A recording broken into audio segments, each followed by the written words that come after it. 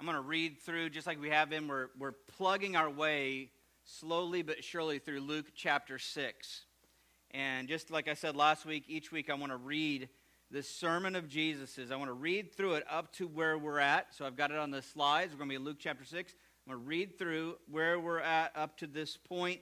So each week it gets a little bit longer to get through what we've covered so far in this sermon. But I think hearing it all together can be very impactful. So I want you to just listen to this sermon that Luke has recorded for us that we're reading today.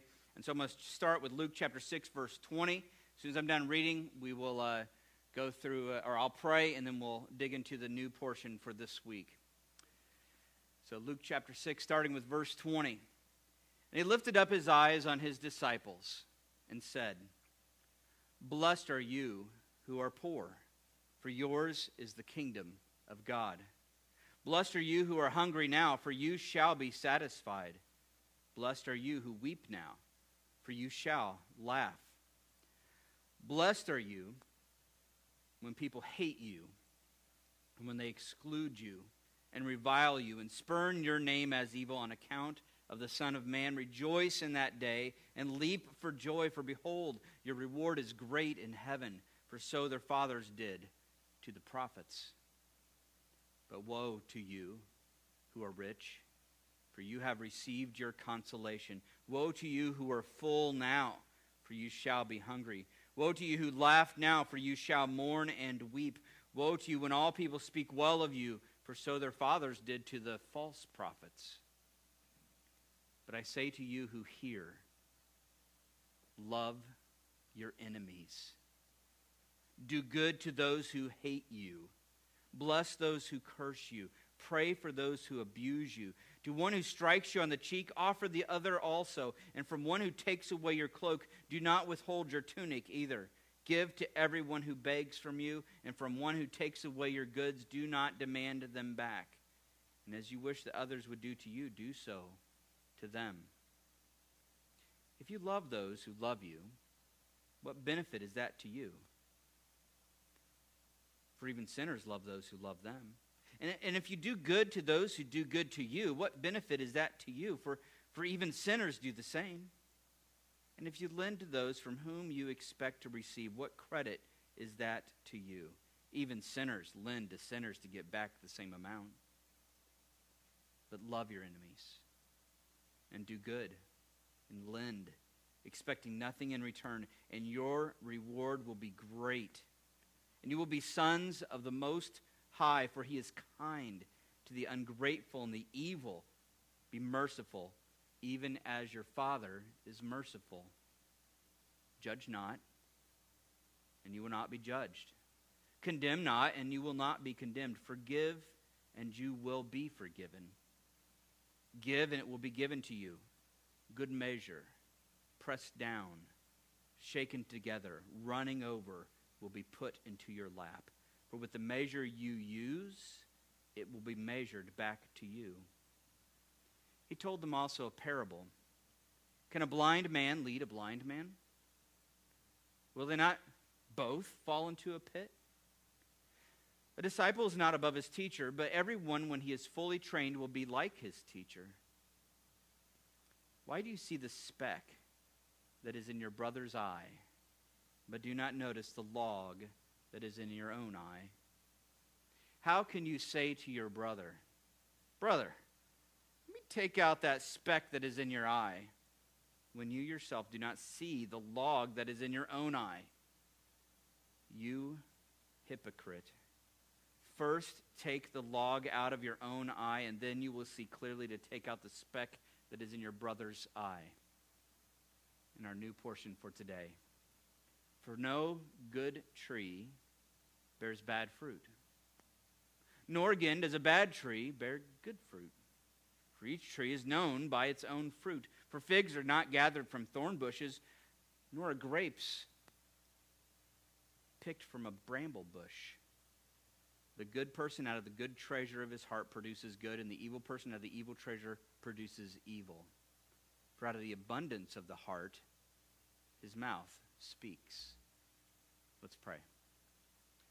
Heavenly Father, as we take another bite of this sermon and dig into it, I would ask that you would guide and direct my thoughts, my words. Lord, as I pray that you've guided my study, I would pray now that you would guide the result of that. I pray that what is said today would be true to your word. Lord, finally, I pray that you'd help us to be ready to listen. If we have ears to hear, let us listen to this. In your name I pray, amen. A little bit of an introduction here, okay? I'm going to tell you right now, I've condensed what I want to talk about today. There's so many avenues I could go, but there's one particular thought I really want to drive in on today, okay?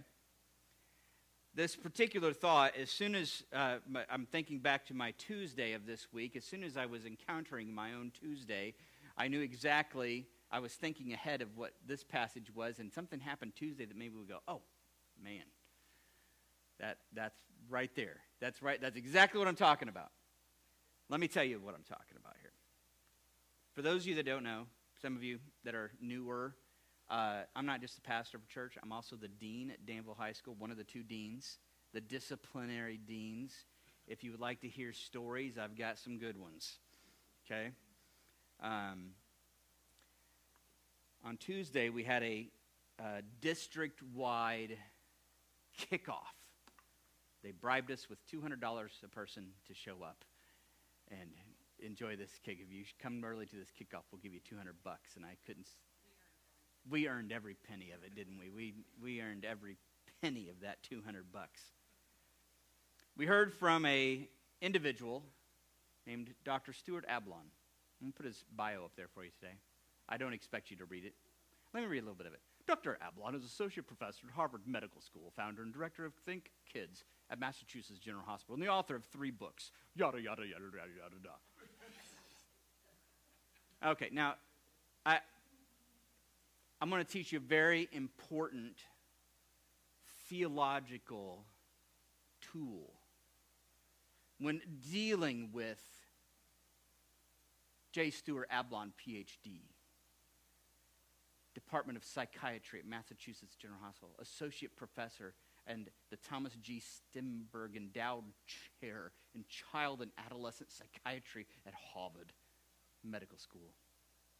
You ready to hear this important theological response when you start getting that kind of information? You ready for it?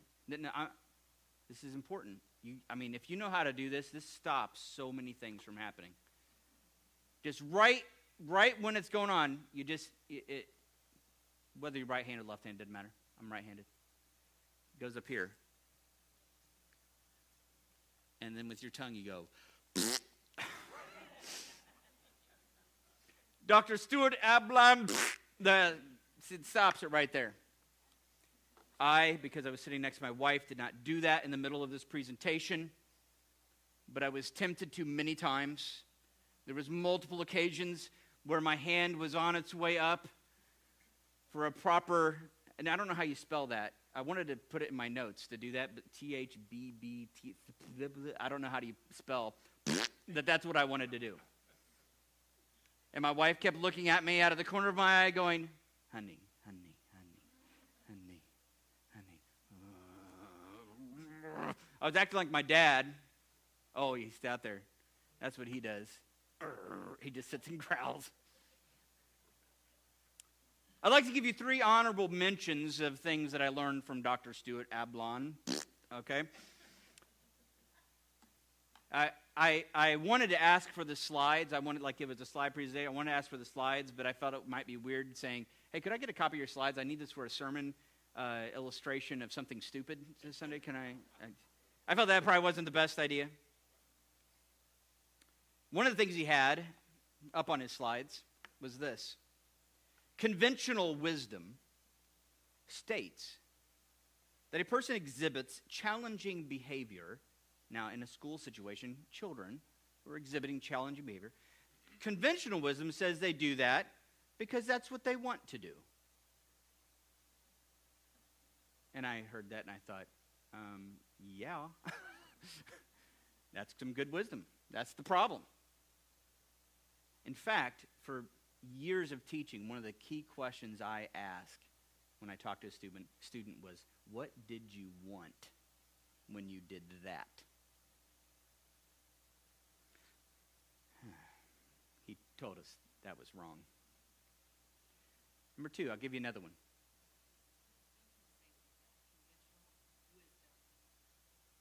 Yeah, he said it. It's wrong. Yeah. No, it's okay. I wasn't the only one wanting to do this.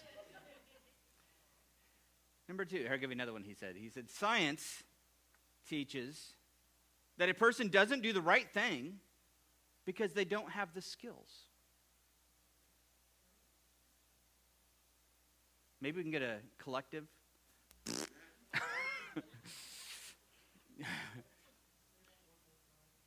Science teaches that a person doesn't do the right thing because they don't have the skills.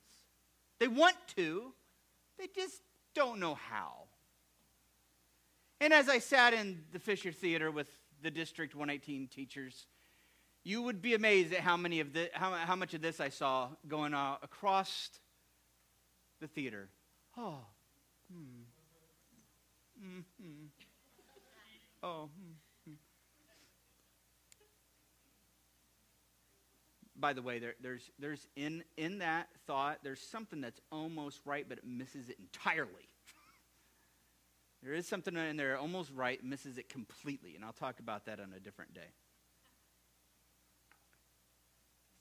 Almost right, but completely wrong. How could you be so close to being right and just miss it completely? By the way, he also had a slide up there that said, if you don't agree with this, literally, this is when I wasn't quick enough on the draw with my phone to get a picture of it. It literally said, if you don't believe this, you have 2 choices. You're either going to go with science, or go with your bias. You're either biased or you're going to believe the science. So if I was sitting there disagreeing, he was saying, oh, the reason why you're disagreeing is because you're biased. Oh. Yeah, your science is biased. Okay. Yeah, so you guys, we're smart enough. We don't have to have a PhD to know this is stupid.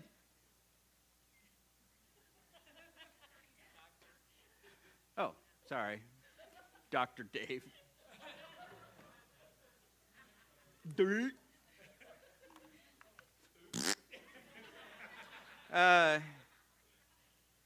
Number 3. You'll love this one. How do we, part of the way you approach this and deal with this, knowing these important truths that it's not their fault, they just don't have the skills. We should never seek to impose our will on somebody else. Now, I had a hard time not just going, but going, hold up, because I was forced against my will to wear a mask into that building. I know, I don't think there's a mask in here if you feel differently about that. But I didn't, I didn't want to.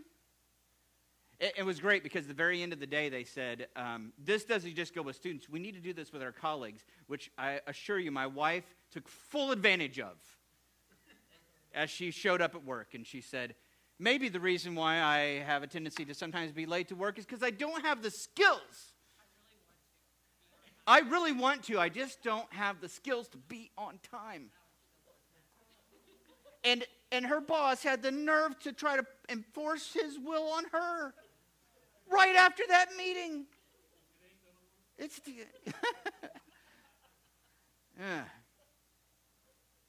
After a day of that, I think he finally looked at you and said, shut up.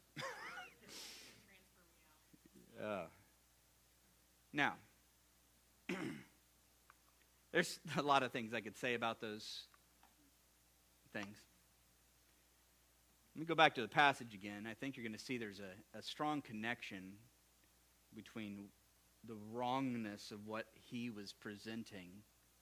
And I don't know if I'm going to have a full time to expand on this today, but one of the things I hope you'll see is that when you start off with something so seemingly so small, but essential to human nature, and you start going, you can end up in some terrible places.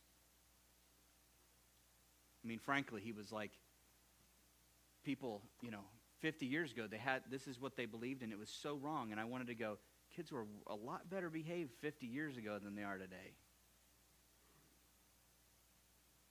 mean, just 20 years ago, I didn't have kids that would have the audacity to look me in the eye and say, F you, Mr. Harmless.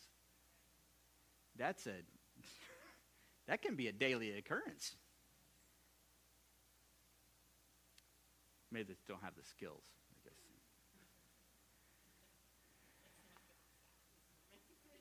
Oh, no, this one's recorded. I made sure. Bring it on. All right. Back to Jesus. And really, there was so many things I looked at, but the one specific one that I honed in on had to do with this passage and the wrong teaching that was happening, the false idea that was happening in that meeting. Because it's not like everything he said was terrible. There's a lot of things he said that was really good. Like when you're talking with kids, like there's a way to talk with students, especially ones that come from different backgrounds that have not learned some of these things yet. That's what he's trying to say is with the lack of skills. But the reality is that there are some good ways you can approach. So he wasn't completely off in some of the things, but he was completely off in his premise. And that's what I want to talk about today, and that's what Jesus talks about. Jesus says this next portion. Don't forget we just came from getting specks out of your brother's eye, getting a log out of your own. I think that's going to be important in understanding this. Jesus says a little bit of horticulture. No good tree bears bad fruit. Nor again does a bad tree bear good fruit. Any questions yet? Each tree is known by its fruit. This is really easy to understand, isn't it? Good trees, what do they make? Good fruit. Bad trees make what? Bad fruit. That's an easy principle to follow.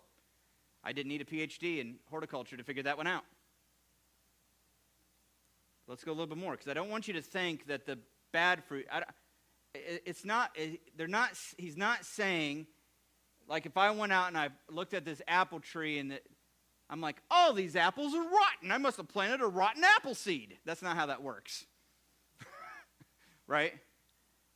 When he's talking about good fruit and bad fruit, he's not talking about literally there's this type of fruit that could be good or bad. In fact, I can show this to you by the very next sentence that he says. For, that's what he's talking about, figs aren't gathered from thorn bushes, nor are grapes picked from a bramble bush. Nobody has ever gone out to a bramble bush and said, I got to find some grapes. That doesn't make any sense. Now, I was almost prepared illustration-wise. I knew that we had on our property a thorn tree. And I was going to also grab a piece of fruit, and I forgot. But fortunately, Amanda showed up and helped me out. She brought the fruit of the field, some corn. So for illustration purposes, my fruit, oh no, I dropped it. Now it's cream corn. Yeah, we got one of these trees out in the back, so wherever Wesley is, don't go climbing trees out there because this is what he's saying though. And more importantly, what he's saying is this. I wouldn't go and pick this and think, well, this is a really good corn plant. It's just making thorns. That would be idiotic. Do you see what I'm saying? I mean, you wouldn't go, look at this corn. It lacks the skills to make the corn. Good one, good one. This is specifically what Jesus is teaching. This is a very easy principle to understand. A thorn tree makes thorns. And in reverse, if you look and you go, what did this come off of? I would know where this came. The tree this came off of was not an apple tree. Do figs grow on trees? Trees? Fig tree? Olive tree? No. This was a thorn tree. In fact, I asked my dad, I went out to get one. You probably saw me go out there. I was like, oh, I forgot to get the thorn. I went out there and I said, Dad, where's that thorn tree? I need a thorn branch. Why didn't I say, hey, where's the walnut tree? I need a thorn branch. That doesn't see what I'm saying? It's an easy, easy principle. And this is what Jesus is teaching. But now let's consider what, I'm going to put this over here so I don't stab myself. Those are very sharp. Let's take a look at what specifically. So Jesus, here's the principle. Let's dig down into it. What is the fruit? What's the tree? What are we talking about? Jesus, what are you referring to here? He says this next. The good person, out of the good treasure of his heart, produces what? Good. The evil person, out of his evil treasure produces evil. For out of the abundance of the heart, the mouth speaks, or some versions say out of the overflow of the heart, the mouth speaks. That's very important. Don't take a parable. Don't try to take it further than it's meant to go. If you read a parable and you start going, okay, so that means that this, and I bet the tree is this, and that. No, this is a very simple principle. If you're getting these, you got a thorn tree problem. You don't just have a thorn problem, you got a thorn tree problem. And if you want this, if you want a corn tree, I don't have a PhD in horticulture, like I know. I'm not a farmer. These don't grow on trees. If you want corn, you plant corn to grow corn. And if you don't have the corn, you're probably lacking. You just don't go, I'm lacking the corn. No, you go, I'm lacking corn plants. And that's the point that Jesus is making. What does this mean for us? I told you it's a simple principle today. I'm going to be so straightforward. You guys will be shocked. Number one. See, already shocked. Number one. I think one of the first things that we can get from this is that a proper explanation of behavior can be traced to a proper understanding of the heart. The heart in the Bible is the seat of the will. It's who you are. A lack of understanding here can destroy everything. Frankly, in this education situation, I think about that. I think if you miss this, it's so difficult to help a child deal with their behavior. If they can't trace the fact that behavior, if they can't figure out that, man, I was doing this to my friend, if you can't trace it back and figure out the real problem is right here, what's the hope? I'll mention this a little bit more later, but so often it has to do with your environment or your surroundings. But I'm telling you right now, your bad behavior did not come from the person sitting next to you or the other person in your life, or it did not originate there. It came from you. That's a hard truth, isn't it? We would rather say, I did what I did. You made me angry. Right? Now, part of this I want to deal with a little bit here. I'm not going to be able to get through the whole thing, but just a little, very quickly. We are guilty. You have to understand we're guilty because of guilty hearts ultimately. There's a big picture there. This is not the main point Jesus is presenting, but we have to understand we're dirty from the inside out. I want to share with you just a few passages because God has the remedy for this, and the remedy is not better behavior. The remedy is a new heart. In the Old Testament, they knew this was coming. They didn't understand the fullness of how God would do it, but they knew it was coming.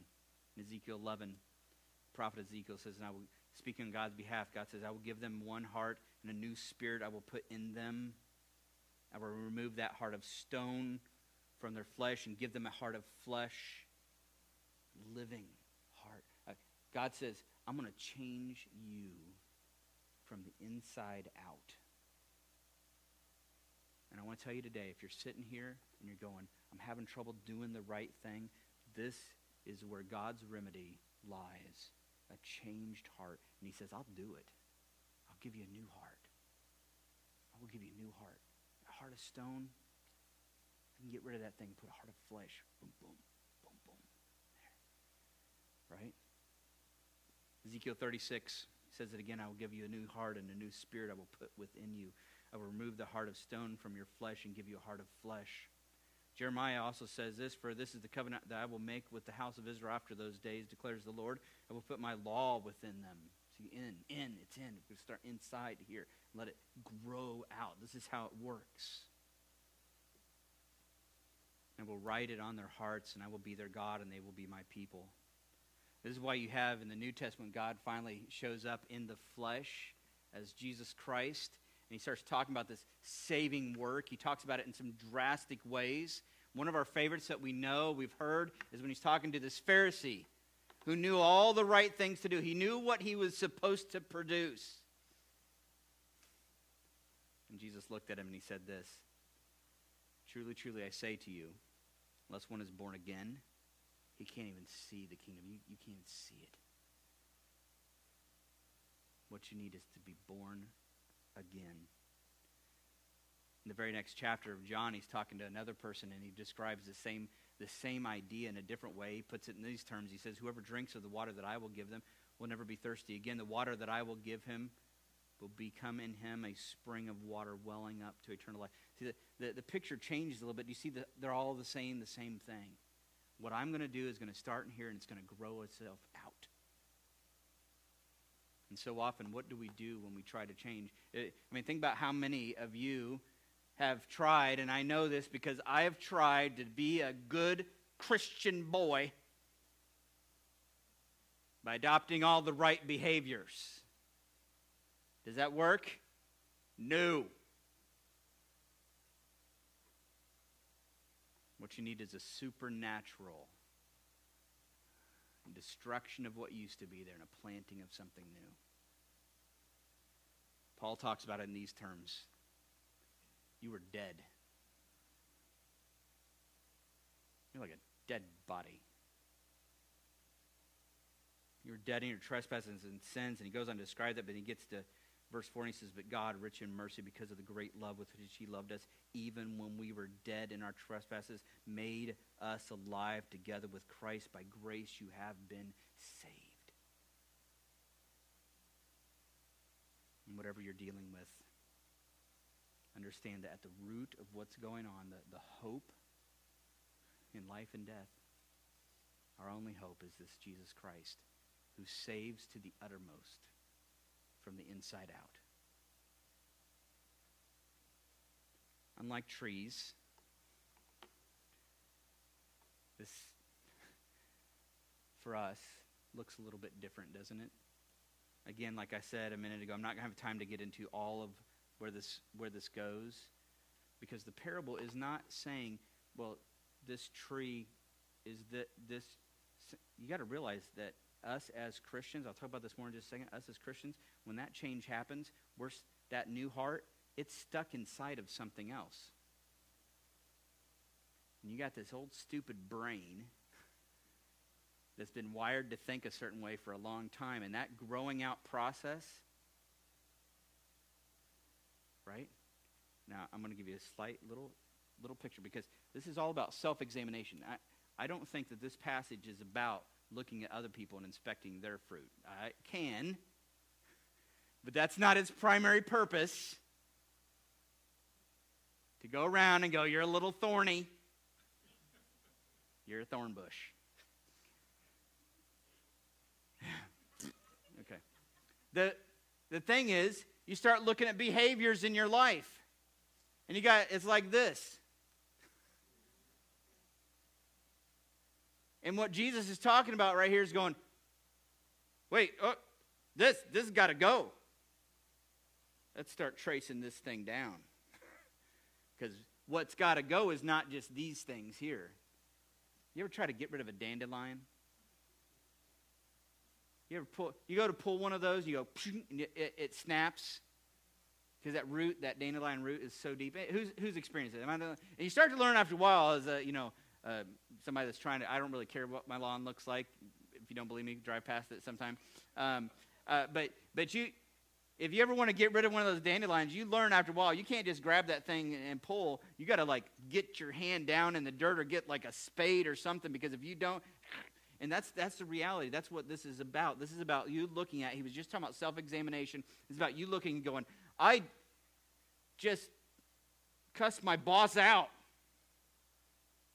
Where'd that come from? I just got really ticked off for almost no reason and lost my temper and screamed and yelled. Where'd that come from? See, that's what this is about. Ooh, I lied. Where'd that come from? I was being lustful. Where did that come from? And many of us, we want to try to break these things off, right? Or at least do one of these when we go to church. I'm ready to serve Jesus. Put on our Sunday best and go to church and look really good.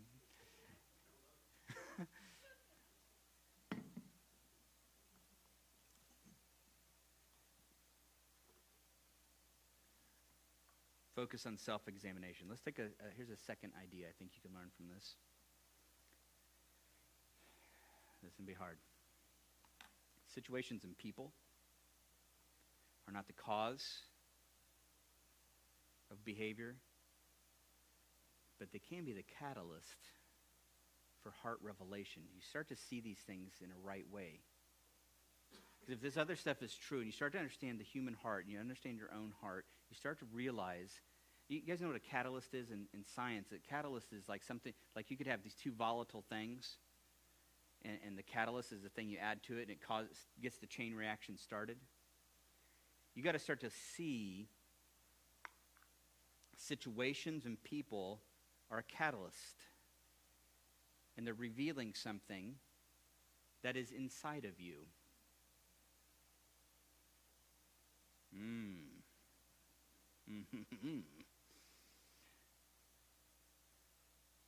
You did not get angry. They did not make you angry. You got angry because you're an angry person. You got some anger down in the depths of your heart. That's the problem. You're never going to get success in this Christian life until you understand this important principle that District 118 chucked out the window.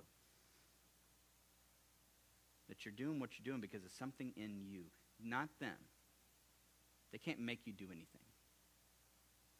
You did what you did because of you. And the way to solve the problem is primarily to start at its root and dig down deep.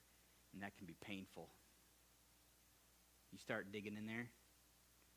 You start finding out what's really going on. Lord Jesus, pull that out. You start to find there's some stuff deep inside there that you really, really want bad. And you're willing to do anything to get what you want. I just want my kids to be good kids. And you're willing to scream and yell. You're willing to lie to others that your kids are doing fine. And there's all kinds of things you end up saying, I'm willing to do about anything to get what I want. And that's hard. I want to mention specifically not just the behavior, but the words. I think I skipped a point here. The good person out of the good treasure of his heart produces good, and the evil person, no, I'm right on track.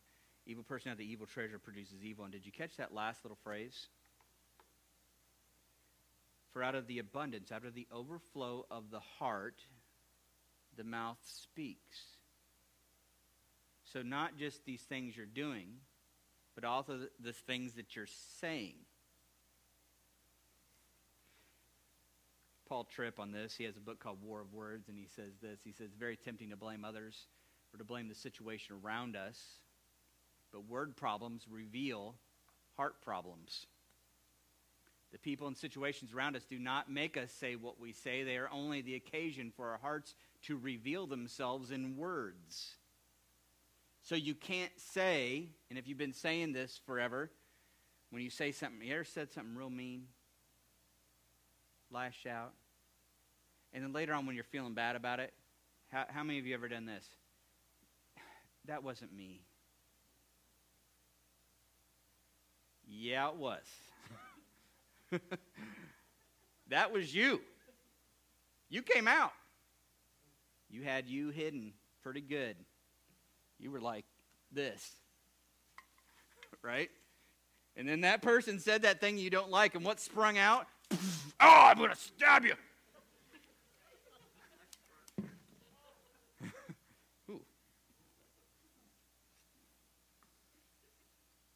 Right? And then later on when you're feeling bad, you get rid of it. You put this back up and you go, that wasn't me. I'm flowers. If you hadn't have said that, I never would have done something so mean. It's really your fault.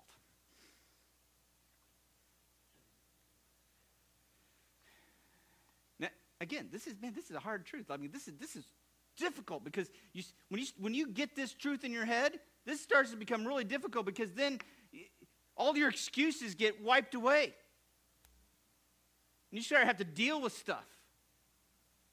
And so let me put this last one up here. I think this is what you need to do. Just with this idea in mind, do this.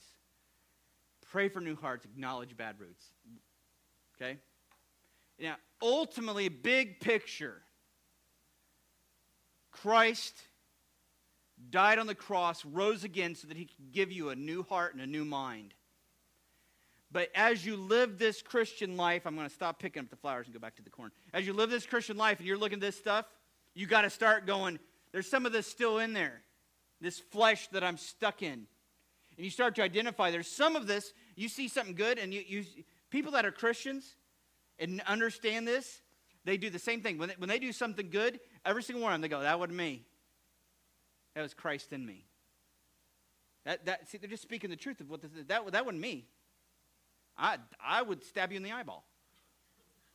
But Jesus, he's producing some corn, right?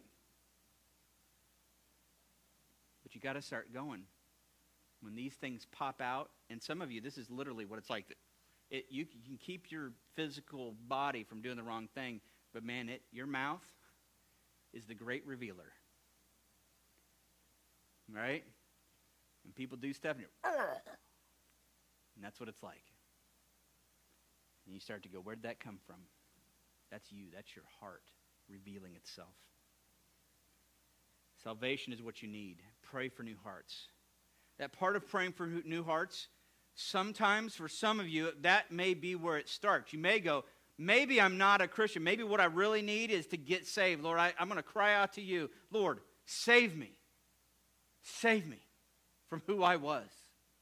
And I guarantee everybody who calls on the name of the Lord will be saved. And he starts that saving work in you. And if you have never really gotten to the place where like, Lord Jesus, save me from me. Not just from dying and go to heaven, save me. I guarantee everybody who calls out to him, there's not one person that will come to Christ that he'll go, nope, too thorny. He specializes in giving new hearts. That's his specialty. And he'll do it. And you'll start to see that growth. That other stuff is still there. Pray for new hearts. But acknowledge bad roots. When you see that stuff, I'm going to tell you right now, the most important thing you ought to do, I'm telling you right now, is acknowledge where it came from. Stop saying, I'm so sorry that I said that to you. I didn't mean it. Maybe the problem is that you did. Let me share two more passages with you. I have three more, but two right now. Hebrews 8.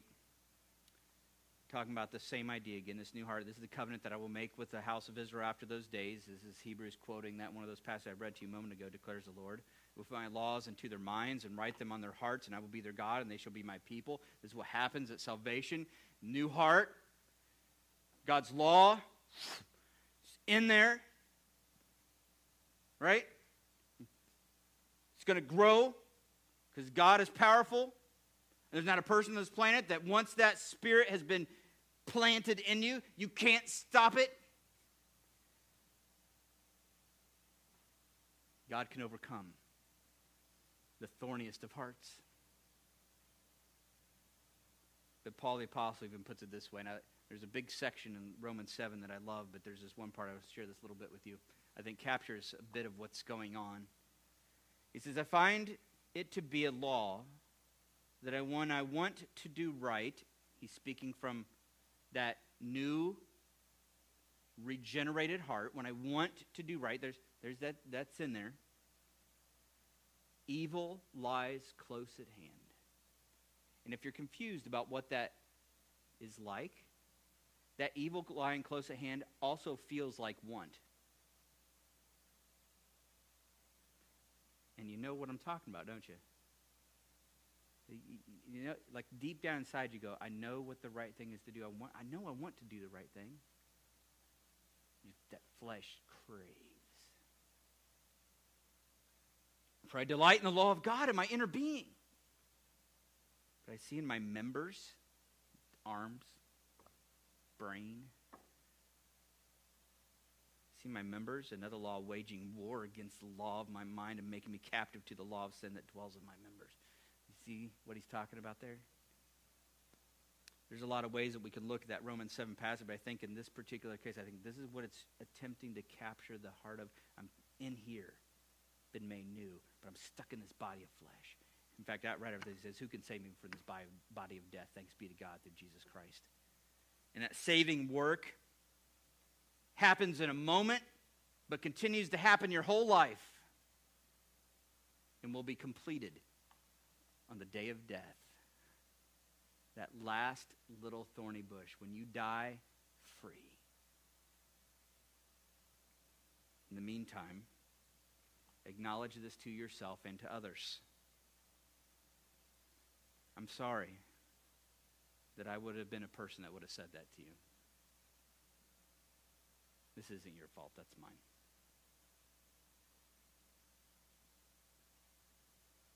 I'm sorry that I've got this heart of anger.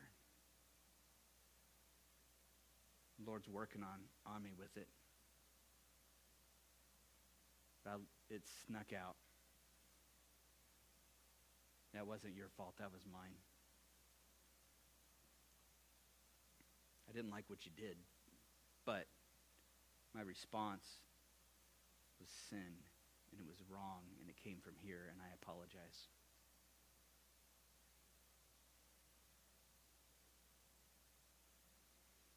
In this orchard of my heart, there's still some briars growing, some brambles. Lord, as you've given me a new heart, root these things out. Lord, the great gardener, root them out. If you're ready for that, you're going to find that the primary way that Jesus does this is by bringing challenging people into your life.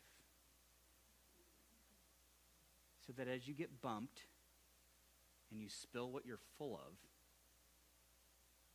that's a gift from your Savior.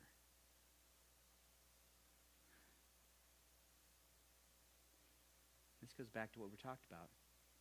Suddenly you're going, I got this log in my eye. This speck, the fact that you didn't turn the lights off in the house after I've told you 20 times is nothing compared to the fact that I yelled at you for not doing it.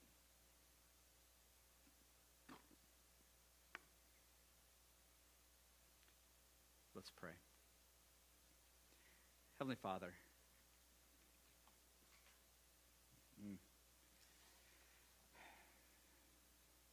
Lord, we are a people who, by your grace, I know there are many in this room that have been recipients of a new heart. That it was planted right in the middle of a giant thorn bush. Lord, I know that you will conquer our thorny hearts. You will. Your grace will win the day, if not now, then the moment we are freed from this body. Help us in the meantime to acknowledge our own faults, to acknowledge where they come from, to cry out for you for renewed and regenerated hearts, and to start the process again every week. Help us to keep at this until the day that we die. In Christ's name I pray these things. Amen.